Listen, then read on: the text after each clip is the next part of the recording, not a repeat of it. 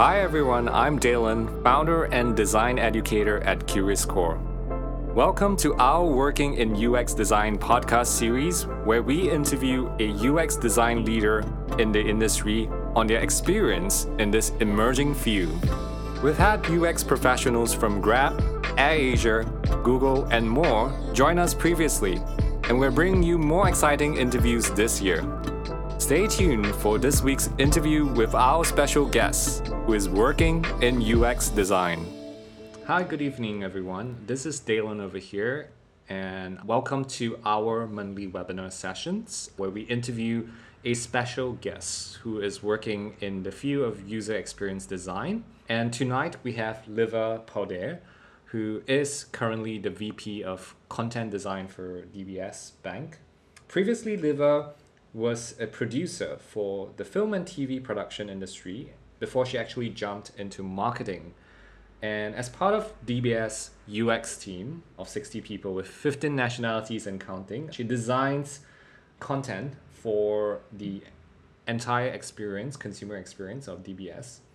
And she's also someone who's obsessed with structure, taking a lot of inspiration from the iconic Sherlock Holmes. So tonight we will be speaking about content design and how it's actually increasingly common as a term in the user experience design field, and how do content designers work with UX designers, and how do they play a role in the design of experiences overall.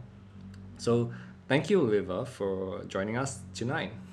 Hi, thank you for inviting me. Lovely. Maybe let's start off by asking you a question. How will you explain content design or what you do to someone who is not too familiar with the term? So I think a couple of years ago, I tried to be clever and I used to say that it's the button and not the banner. And then I realized that no one really understands what I mean. And it was just unnecessary. So basically, content design is design, but with words. We work very closely with UX designers and UX researchers, and we write the content that a person sees when they're trying to accomplish something. So this is the content that helps me achieve whatever I want to achieve, rather than the marketing content that usually, sometimes tends to interrupt people and tends to ask you to do something that you were not planning to do at that particular point in time. Yeah. That's a great explanation. And how did you end up in this space or sector? Because I know you were doing something quite different previously. How did you end up being a content designer?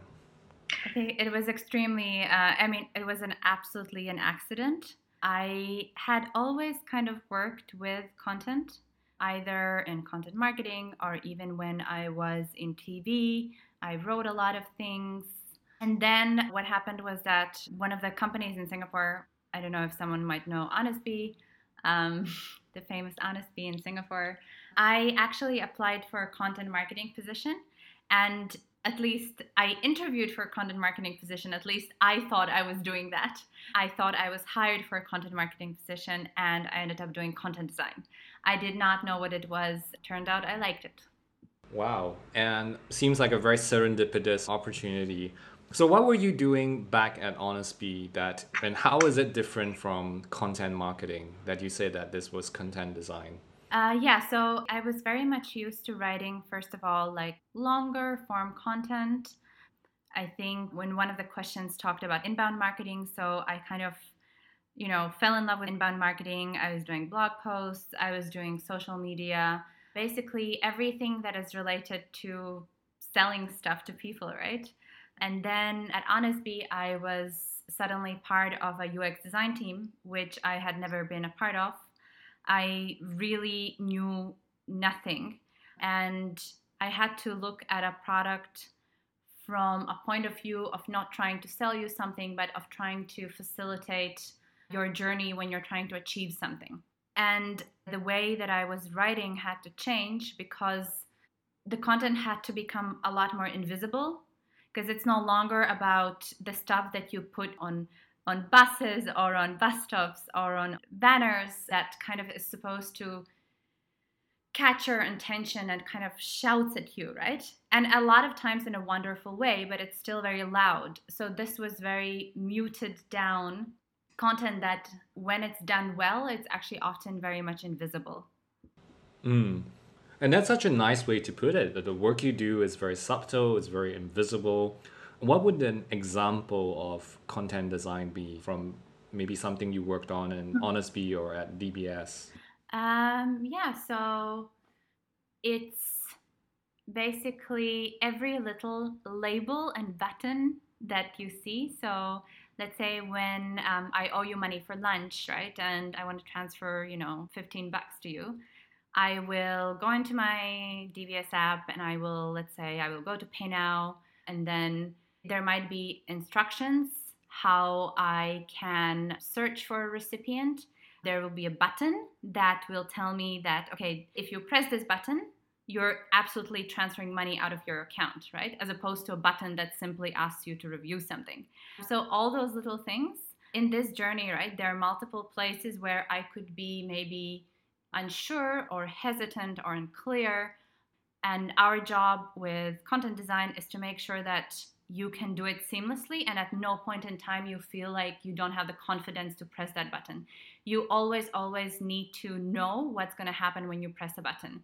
And it's the name of the button, it's the labels, it's the instructions, it's everything. Wow. That would also probably mean that in terms of writing copy, it's you're writing shorter copy versus longer copy back in your content marketing days. Yeah, absolutely. But I wouldn't say that shorter is always better, because I can be very, very concise and I'm probably going to sound rude. So it's kind of a balance between, obviously, short, right? Because again, you're there to achieve a task, not to read a cleverly written line. Having said that, it also goes back, eventually to the brand image. So you want to be conversational and nice and empathize with users. So it means that it won't always be the shortest version.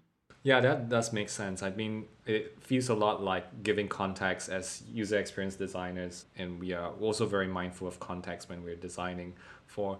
And I think what really nicely described what you just said was feeling that confidence to press that button, like sufficiently giving the users enough context so they have actually the confidence to do that. That's such an important thing. And if I could ask you, as a content designer or as someone who is hiring content designers, what are the common attributes of good content designers? Right. So I think someone who can find creativity in different aspects of work, and usually that goes together with being a curious person in general. Because, like I said, this type of content that we work on, it's often very, very subtle. Plus, you know, same as designers, right? We might spend days or weeks understanding a difficult product, especially when it comes to financial services. A lot of the financial products are just very complicated. So you spend a lot of time just understanding the product, understanding what are the limitations or opportunities that the technology offers you. And then your output is a few lines that are very muted down and very functional. So some people, for example, might miss the creativity, and I do this because I feel that creativity comes in a lot of different forms. But yeah, if you're inherently curious and you're able to find creativity in this, then I think that's great. Otherwise, you're really gonna miss it. You're gonna miss writing copy and slogans for ads and seeing your work in videos and on social media. So I think that is one. And if we go back to Sherlock Holmes, so that is, I mean, it's a silly thing. Like I said, I wrote it ages ago when I was like first building my portfolio, and I just never changed it. But logic and structure. So let's say you have a transfer flow, right? That has, for example, 10 screens from the very beginning to the very end. I don't know. You have to add a recipient, you have to confirm the recipient, you have to enter SMS OTP, then you transfer money, you have your completion page and so on and so forth, right?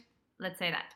So if I change something on the fifth screen, it will impact all the others as well. Yeah, you have to be very structured and logical in the way you work and really think about every little thing. It's really context heavy, I guess. I don't know how best to describe it. And let's say if I change something even on a transfer flow, it also might impact other parts of the app with completely different services. So yeah, you have to have that patience, I guess, to just go through and think about all those details. Yeah.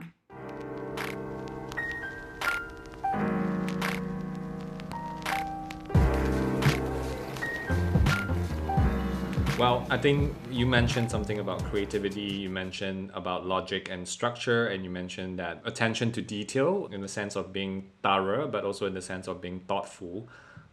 So those seem to be the general attributes of hiring good content designers and who are good content designers. And in this case, you work in the UX design team in DBS, and it's quite a large design team. So how exactly do you go about working with other UX designers in this case? So, in an ideal world, and that is what we are striving towards, but in an ideal world, UX designer and a content designer will work together from the beginning, from the discovery phase. They'll work together in the wireframes, and they won't work on multiple projects at the same time, right? And all of that. And we do try to do this as much as possible because I think what often happens with content design being so new, because it's still viewed as copywriting, it's always inserted at the very end.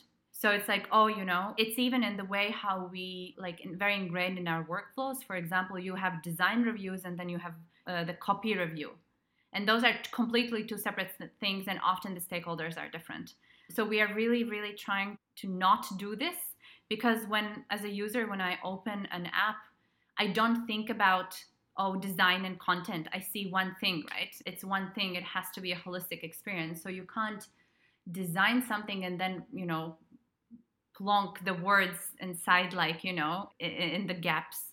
The information influences the design and vice versa. So we do try to very much work together. It is not always possible because there usually are never enough content designers, right? It's a new field. We still have to do a lot of work about talking to our stakeholders about the value that we bring. So in an ideal world, so we work together but then you have all those other projects, right? That you still want to offer some kind of support to. So at least at DBS, what we do is that every content designer will be embedded in a project with a UX designer, and that is their baby. And they look after that baby. But then we do another thing, which we call working sessions, where basically, someone submits a request and we have an hour or an hour and a half. And within that, we solve a very particular problem together. What we try not to do the projects that are in the middle, where you are not part of the team, you're not embedded in the project, but you somehow end up getting involved in emails and in meetings and here and there, because it brings very little value, right? You can't really claim any impact or really make any impact because you're not part of the team, yet you're spending time on emails and all this other stuff. So it's either be part of a team or do a working session, but we try to avoid the thing in the middle. Yeah, and then what I also wanted to add, which is I think goes back to your first question about what we look for when we hire content designers, is we do look for people who are just generally interested in technology, because we don't just write, we also work on tools and processes. For example, your whole content management workflow. How is content gonna be approved by your stakeholders? Then it has to go to developers and it has to go through quality assurance and it has to get into the app, and then how do you update it? How do you do A/B testing? And if you have to do localization, you have multiple languages, and all of that is actually really important and has nothing to do with writing and a lot more with, project management and technology and spending a lot of time with developers. So it sounds very much like a good UX designer. You do a lot of follow-ups after the design phase, and it sounds Like in an ideal world, you would be working in tandem with a designer and bouncing off ideas. So it sounds like in the ideation phase, you'll be together. What about the research phase? Are you together with your UX designer during the research phase as well?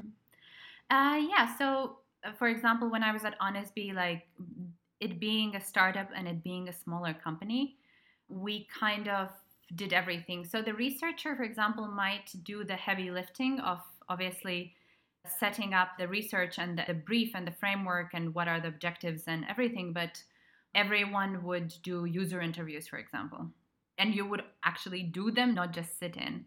With, for example, with DBS being a bigger company, obviously the roles are more segregated.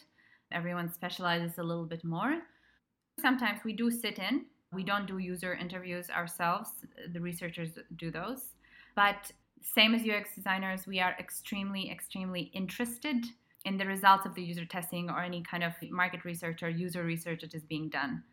Yeah, and I think it's another great way to show the impact of your work. Let's say if you don't have data or if your release cycles are very long, something takes a year to be built, and if you need to show impact, then making sure that questions that are relevant to content designers are embedded in the testing that you do is it's a great way to show impact. Yeah, you mentioned a lot about impact, and we'll get onto that in a bit. But I think earlier you also mentioned something about localization, and it's part of your work. We have a question from the audience, and she's asking, do content designers also have language localization work as part of what they're doing, or is this like outside of their scope of work? Right. So it can be, and it doesn't have to be necessarily. For example, if you are bilingual and you have markets that need that language, that is amazing. That is great. And you can do the base language and also translations. Often it's not possible. Not possible, but honestly speaking, for example, when we hire content designers, the requirement that we look for first and foremost is that it's someone who is a good writer, and then obviously if they have interest and or experience in content design. Yeah, it's good to have, but not necessarily a priority. And I feel that reason for that is that we have found that working with our product owners and our country teams can also be very effective, and they can basically, we do a model where we do workshops with them in the beginning to just talk about content design and what are the objectives, so they understand why is this, for example, different than when we write for marketing materials. Since they are very familiar with the product and the objectives, we just coach them on how to translate the base language. So that's something that we do, yeah. Wonderful. Thanks for sharing. Earlier, you mentioned about marketing and how you used to do content marketing. So, like right now, as a content designer, how do you work with the marketing team then? This is actually a topic that's very close to my heart. I am personally just very, very interested in product positioning. For example, if I ask you, what's the best whiskey in the world? Johnny Walker? Cool. I don't know. And I don't know, okay, let's say, what's the smallest car in the world? Oh, the car, the Mini Cooper, the Mini Cooper. Yeah, so you see, like Mini Cooper and Johnny Walker, they came to your mind, right? They occupy a very clear category in your mind. A small car is a Mini Cooper, a great whiskey is Johnny Walker. Awesome, right? So there is a category for that. And it doesn't always have to be like the best or whatever. It can be something like small, right? Small is a category. Slow is also a category, actually, right? Like it doesn't have to always be, the best and whatnot. Anyways, so I really like this topic, and I feel that the essence and the positioning of the brand has to influence everything. For example, if I'm selling shoes, right? I could sell the cheapest shoes. I could sell luxury shoes. I could sell running shoes. I could sell whatever. So that decision will impact everything. It will impact how my branding looks like. What is the shoe like? What is the website like? Everything, right? So I really, really enjoy working with branding people and marketing people. And I feel that we need to do more of it, because when I write functional copy, when I do content design, there still are a lot of opportunities to insert brand voice in there. I know that I kept talking about content design being very subtle, and that is true most of the time. But when you look at, for example, empty states or completion pages, you can insert a lot of personality in there. And I don't want to come up with that personality. I want to align with the brand, because the moment you all pull in the same direction is so much more powerful. Yeah, what often unfortunately tends to happen is that the digital team, the design team, or whatever product team builds something, and then the marketing team tries to figure out how to tie it back to the larger brand, when in fact we should be building features that support that brand story. That's something that I'm trying to do, last few years. I think we still have a long way to go, but I feel that it's actually very, very powerful when done correctly, when every single person in your company knows what is your story, and they don't try to sell you running shoes when you're actually selling cheap shoes.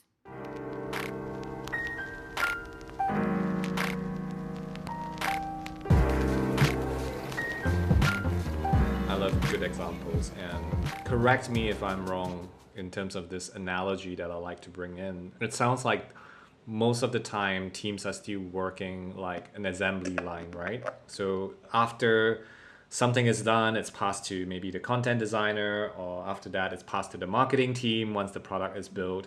So it's kind of like an assembly line kind of model. Whereas I think from what you're describing, in an ideal world, what it ideally should look like, it's a little bit more like playing soccer on the field, and it's like everyone has their role, but then you're passing it. It's kind of like it depends on what's needed, and then you trust your teammate to do it, and then you're kind of collaborating and working together as a team. Would that be an accurate description? Yeah, absolutely. And I think it's maybe now I thought of it, maybe it's like agile versus waterfall, um, where waterfall one team passes to another, instead of you collaborate, and your ideas really truly like come together. Yeah, and that sense of collaboration is something that would be really great to include in the team. And I think what you mentioned that was quite important to also explain to people who may not necessarily be designers over here is like the empty state and the completed state, and adding a little spice and touch to the both states, right? Especially like, let's say payment is completed, or there's actually no entries on the app screen itself. That's also where content design comes in. When you think about these gaps and opportunities, I was just wondering, do you know of any brand or any app that does content design very well and that you would actually reference them a lot? Slack. Slack is wonderful. Yeah, they do even cute things like, I don't know, all Slack users out there, you might have noticed, for example, let's say intro. I think is it loading state messages, or something? Yeah, loading state messages. Yes. Yeah, you can either customize, or they will just show you different ones. So they go above and beyond, instead of having like you have a single loading state message that's always there.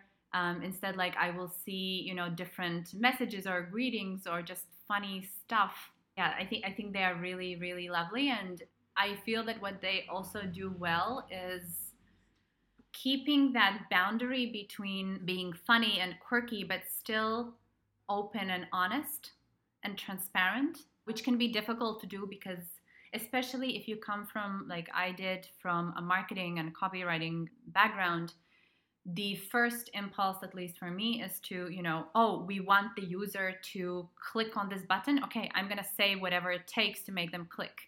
But actually, that might damage the relationship in the long run if you kind of manipulate me or deceive me, maybe. And Slack, I think, is great that they know when they can be quirky and funny, and they know when they have to really just be open and transparent and give instructions and say it like it is. I think Slack is such a great example. I even ask my team to look at Slack in terms of how they do their product marketing pages, because the content is just so well written and so concise as well. And it also exists in their product where, yeah, you mentioned all these little touches that they have. And this is a question from the crowd.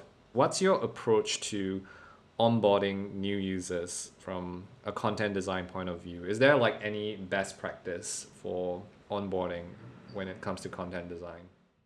I'm imagining how a UX designer would answer this.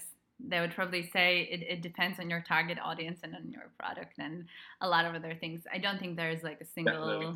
Yeah. There's But not a let's say single. let's put it into context. Let's say maybe they're new to a consumer banking app, for example. Like, is there any best practice? Yeah. Uh, okay, let me think. I think this is like, I mean, it's not a new idea. However, I feel that we still have these conversations with stakeholders. So it's worth highlighting the fact that A, do it gradually, obviously, onboarding, don't give a book to me, give me page by page as and when I need it. I mean, it's an obvious thing to do, but I think especially in banking, we tend to be cautious. So we sometimes tend to design we tend to design not for the 90%, but for 100, which means that there will be a lot of extra information that is needed in 5% of cases maybe, but it will, make the experience much longer for everyone else. And this is where maybe the meticulous and pedantic and attention to detail part comes in, where every single word and every single sentence has to have a reason and a meaning. Don't write it if you don't know exactly why that word is there. And even in onboarding, when yes, we should be inserting brand voice, and yes, we should be, more conversational and drive that brand loyalty, still every single word needs to have a meaning. And also about, I feel that often when we do working sessions, when we try to help stakeholders with content, I feel that the reason why the content is maybe not as good as it could be is because you're in your own head, you're not clear as to what you want to say. I have to onboard you to a banking app. Oh my god, there are 100 things you should know. Which one I'm going to start with? And then you start with one, then you talk about something else, then you go back, then you put the least important thing at the top. And yeah, as long as in your own head you're extremely like crystal clear, it will come through. What about anxiety? Like, how do you, because new users are often really anxious, and I think in financial technology, one of the things, I used to work in fintech as well. Like, one of the things I learned is to just make sure that we allow users to actually kind of roll back on their mistake if or just to confirm on things, right? So how do you kind of address any anxiety users may have when they're being onboarded? Yeah. And this is where working with researchers is very important, obviously, because first of all, you need to know what the anxieties are to begin with. I mean, there will always be some obvious things, but there are things that that you might not have thought about, and this is where research is helpful. But what I would also say again is, especially in financial services, because we tend to be cautious people and risk averse people, what happens is that we tend to give too much information and too much instruction for things that don't matter. Let's say as part of the onboarding process, I'm being asked to upload a profile picture and like set a nickname or whatever, okay, for my account. Like, there's no way I can really screw it up. It really doesn't matter as much. But sometimes, yeah, what I see for financial services is that you give too much instruction. And when you give too much instruction, it seems like setting a nickname is suddenly become super important, and it will somehow break everything and I will lose all my money. I'm exaggerating, but yeah, we need to onboard users, but there are things that we can allow them to learn by themselves, and we can allow them to make mistakes because it's not a big deal. Those are really good points. And I think to summarize what you just said in terms of some best practices for good onboarding flow is not presenting everything up front and being very gradual about it. From a content design perspective, understanding the meaning of words and making sure there is a very deliberate meaning on the words itself. Having to prioritize information, especially for financial services, that's something where there's a lot of information to convey and a lot of things to tell the user in particular. So actually prioritizing the information would be very important. And I wanted to ask you as well, and this is a question from the audience, How often do you engage in a content audit, and what would the key areas you would typically focus on during the audit? Yeah. Okay, obviously, if you're setting up a new content design team and you've never had one, then that's an obvious time when to do an audit. Another one would be, I guess, if your marketing direction is significantly changing, because then again everything from your FAQ to your app onboarding intro screen will have to reflect that change. Otherwise, like, I don't know, because I feel like user experience it never ends, right? Like, a product is never done. Like, we're supposed to listen to feedback and continuously improve. Yeah, so I would say if you're setting up a new team or if your marketing direction is significantly changing, I can't really think of another time. I'm sure there is, but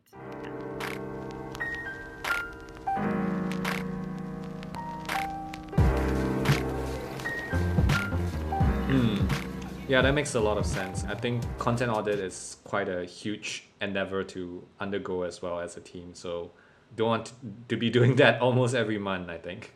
yeah. So someone asked you as well, what's your most challenging project that you've been a part of, and how did you overcome those challenges? That sounds like an interview question. Yeah, are you going to hire me? I would love to, but we don't have an opening here. Um, yeah. Oh God, I'm trying to think of, because there are challenges that are very DBS specific, and then there are a lot of challenges that are around like processes and tools, not necessarily around like the writing itself. So I'm trying to think of an example that would be relevant. But what, in your experience, has been the most challenging project? And I guess challenging to you, right? I'm sure people feel challenged by different things. Okay, fair enough. So, um, actually, I'm going to be very practical here. If you're a good writer, you can learn content design and you're going to do a great job. You're going to write awesome content that's going to help users. That's all cool, right?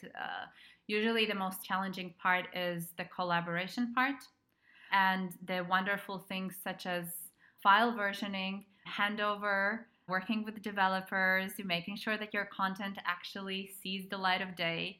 So when I joined DBS, I was the first content designer they hired. I came from a very different environment. I had only worked in startups where I had like massive amounts of freedom, extremely agile teams, because it's a startup, everything is new, so everything is flexible.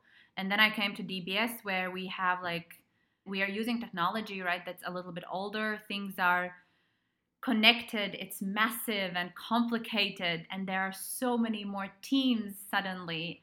And also in my previous startups, right, like we of course we did like quality assurance and testing and everything, but if something broke and then you fix it and fine. And at DBS, because we're dealing with people's money, and again, because it's a bank and we're so much regulated, this whole quality assurance process is much more stringent, which means that things like what is the final version of the file suddenly matter a lot, because there are like 200 developers and 100 other people who all need to know what is the final version of the file. And if you make one single change, the whole thing just like, yeah. So my first few months at DBS, I was working on the current mobile banking app. And the project was already underway. So I did what I could, but I couldn't do everything. And I was the first one. And I was just suddenly shocked, like the scale of things and how much more important a good process is. Yeah. Yeah, so in terms of that being a challenge for you, how did you eventually overcome that challenge? So I overcome it. So I realized that everyone is busy. They have this new person, content designer. How is that different from copywriter? What is happening? Everyone is busy. The project was like halfway already through, had to catch up on deadlines and stuff. So basically, I became my own project manager. So you can't write something and hand it off and then think that that's it, your job is done. Like, I wrote something and then I spent 70% of my time working with PMs and POs and all kinds of people and doing my own, quality assurance and checking if the correct copy has been implemented and creating bugs for the stuff that wasn't, and helping together with designers, helping to restructure files to make sure that we didn't have Figma at the time yet. We didn't have abstract either at that time, making sure that everyone knows what's the final version and communicating and all of that. So writing is the easiest thing, and it will take the least of your time. Well, it sounds like there's a lot of operations work involved, and I hope you've not been too bogged down on that. Yeah, so what do you think is the most interesting part of your work as a content designer? I think that ultimately it's designing an experience. It's same as for designers. You trying to step away from what you think and what you feel and what are your biases and preconceived notions, and working together with a team and trying to figure out how would someone else go through this particular journey and what their issues might be and how you can help them. I think that's like fascinating, basically. Yeah. And does it still connect back to Sherlock Holmes in any way? I don't know. God, I think I need to update that portfolio. No, well, I thought what was interesting. I happened to also catch Sherlock sometimes, and it's just so fascinating how the mind of Sherlock works, right? Like how the mind of a detective works, and you're investigating and you're having clues and things like that. So sometimes as digital product designer or as a UX designer, it can feel like you're doing a bit of detective work, looking for clues about the users leave behind and all that. Yeah, I mean, absolutely. I've had like instances like that in my work where, your boss sends you a screenshot of some horrible error message, and then you spend the next week trying to figure out like what scenarios is this triggered by, where on earth it comes from, like, who created it, like how do we fix it? And then sometimes I think of like that cheesy thing in like detective stories when you have these mind maps where things connect, right? So it's the same thing, right? Like, let's say we are gonna create a new feature, and it's a small feature, and like, how is this gonna change the rest of the app, and what are all the little things that's gonna impact? Yeah. Yeah, and as you were speaking about it, I mean, I was thinking about design detective being like a new job title. I think that's wonderful. Yeah, design detective. I think that's great. That's awesome. I was just wondering if for people who actually want to hire content designers in their team, how do you justify to management that we need a content designer and it's a good time to hire one? Yeah. Okay, so one is that you go back to the tale about, people sitting around a fireplace, right? Like language is powerful, stories are powerful. I think everyone knows that. Storytelling is powerful, it's nothing new. So, you just have to show them that storytelling extends to your digital products, and it's actually a great place where to do it because, again, you're not interrupting people. People have come to your app to do, for a reason, and they are paying their attention and, they are focused on your particular product. So yeah, language is powerful, and language is actually one of the simplest ways to add emotion into your products. You have a very simple transactional feature or a screen, and just with the warmth and empathy of your words, you can make that experience wonderful and promote brand loyalty. And then if you want to be a bit more practical, then basically experimenting with language. Let's say if we if you talk about A/B testing or just changing content is cheaper than changing design. That's going to be a quote down the line. Changing content is cheaper than changing design. So you have this powerful tool, storytelling, which is super powerful. Language is powerful, and it's not that expensive to change the content on your digital products. So use that tool, use that cheap tool. That's not. I don't want to lower the salaries of all content designers in Singapore, but use that tool and inject emotion into your products.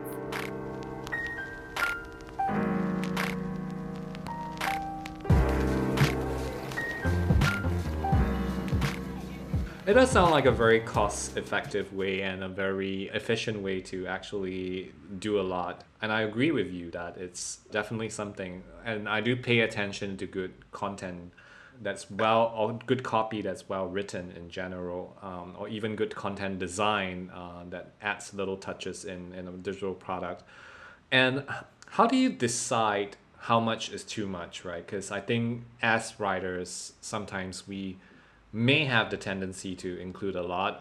And like you said, right, from a regulatory perspective, we probably have to include a lot out of requirements. But sometimes also the marketing team might want to include a lot of things. So how do you kind of manage and balance the length or the amount of words and things like that? So I think first of all, you should not take, anyone's first opinion as the final decision. If someone tells you that, oh, we can't do this, or that it has to be this way, like, I would always ask twice, because a lot of things are just legacy. This was the approved paper form that you had 20 years ago, and now that paper form has been just transplanted into digital environment without any thought of whether this makes sense or not. So yeah, so I wouldn't take it for granted that you can't change things. But secondly, marketing team wants to include something, we need to include terms and conditions, all of that is fine, but it all doesn't have to be on the same screen. You can identify multiple points in the journey, which is the right point. I was listening to oh god, design conference in when was it? Actually, beginning of this year, yeah. Someone said this really great thing is that if I'm buying, like, I don't know, shopping online, whatever, right, they ask me for my email, and that is usually before they ask me to confirm my email, so that they can send me the order stuff and whatever, and at that point I don't really care about it. But then once I've placed the order, we all do that, right? We check our inbox. Do I have the confirmation? And then we take a screenshot of the order confirmation screen just in case I don't get the email. So then I have the screenshot, and then I'm going to go and tell them, I paid for these pants. Where are my pants? Then this guy said that, maybe then this is the right time to ask me to confirm my email, because at this point I actually care, because I want to receive the order confirmation. So it's the same thing, yeah. So just multiple user journeys, don't have to plonk everything on the same screen. That's a good point, I think, about actually addressing the need of the user at that point in time and allowing a very natural flow of things to happen, right? Because we're requesting the users to do something. Certainly does feel like a lot of the work you do is about addressing anxiety from the users, but also, I guess, also managing that chaos from the number of people that you have to work with. And yeah, like, would that be an accurate description of the week of a life of a content designer? Yeah, I think with design, there is a bit of barrier of entry, because designers know design tools. So not everyone can design, right? I know that some people try in PowerPoint, and that's fine, actually. There's absolutely nothing wrong with it. But yeah, there is a barrier of entry, right? With language, it's a little different, because all of us can write. So we tend to, as content designers, we tend to get a lot more input compared to UX designers sometimes.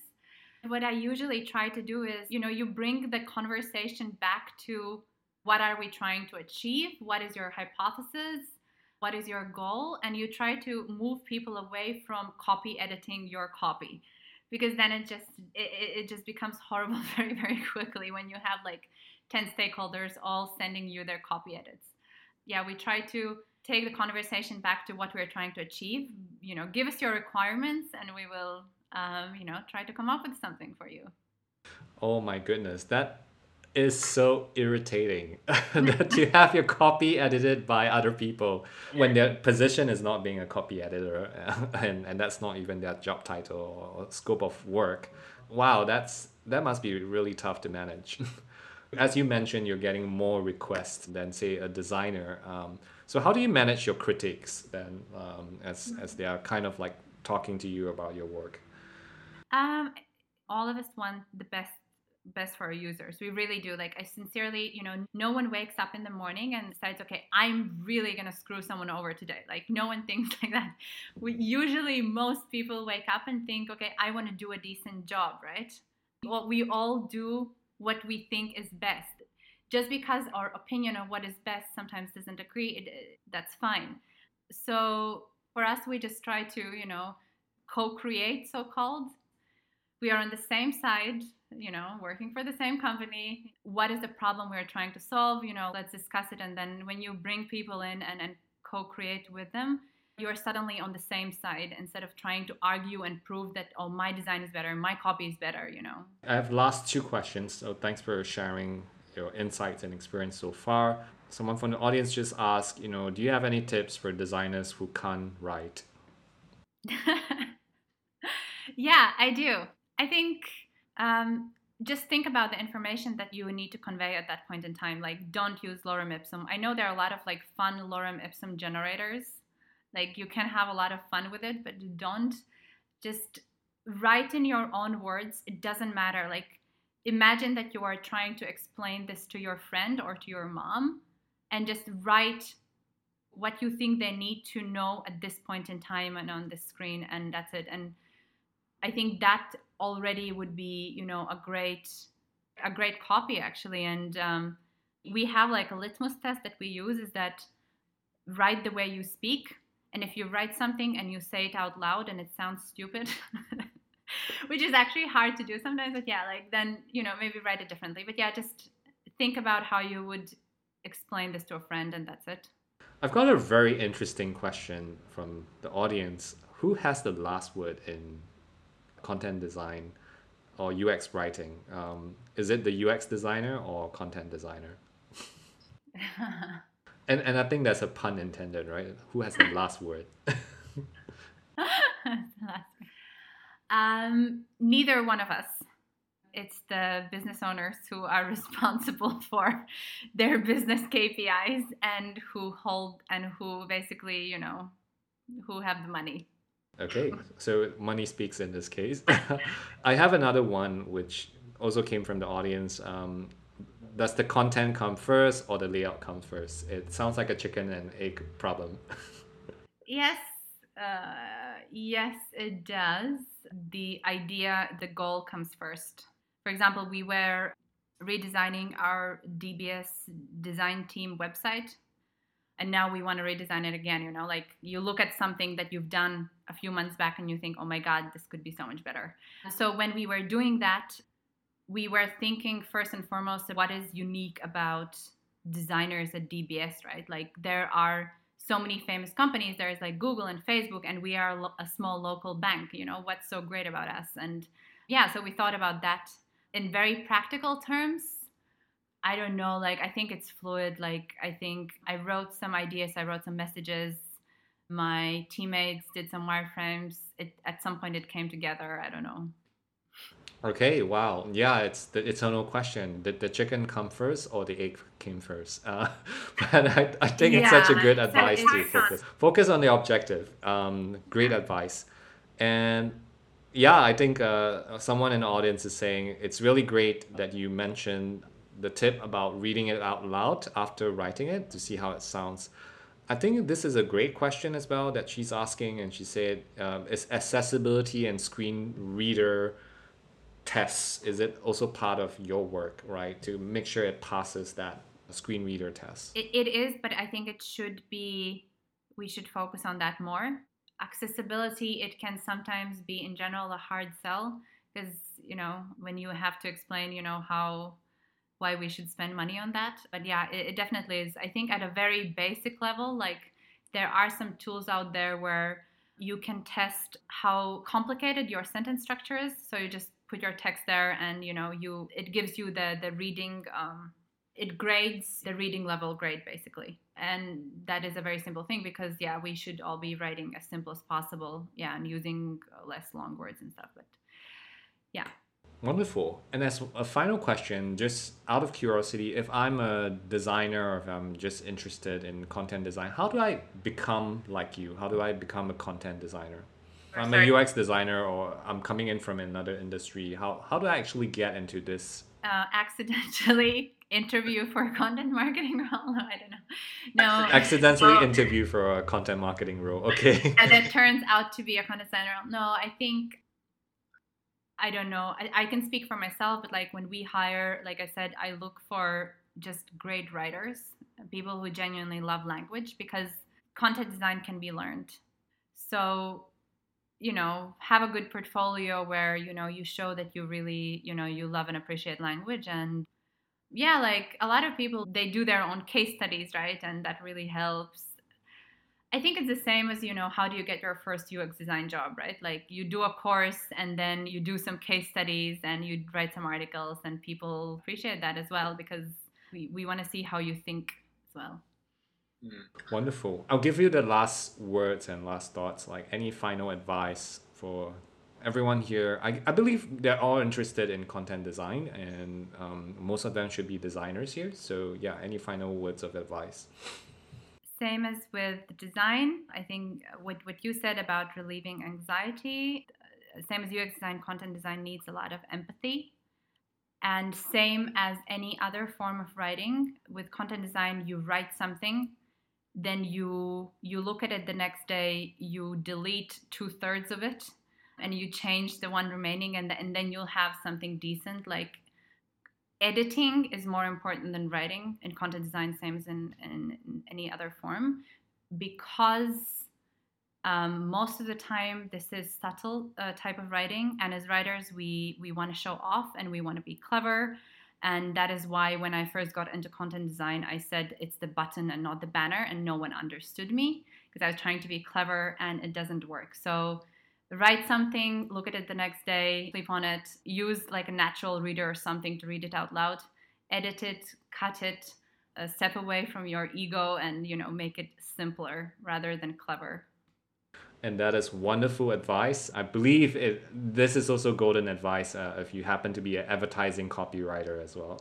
So yeah, thank you, Liva, for your sharing and for your experiences. And thank you for dialing in and tuning in. I hope you enjoyed this episode. If you did, please let me know what you think. Get in touch with me over email at mail@curiouscore.com. I would love to hear from you. Do also check out our previous interviews and other free resources at curiouscore.com. And until next time, I'll see you on the next episode. Take care and keep leaning into change.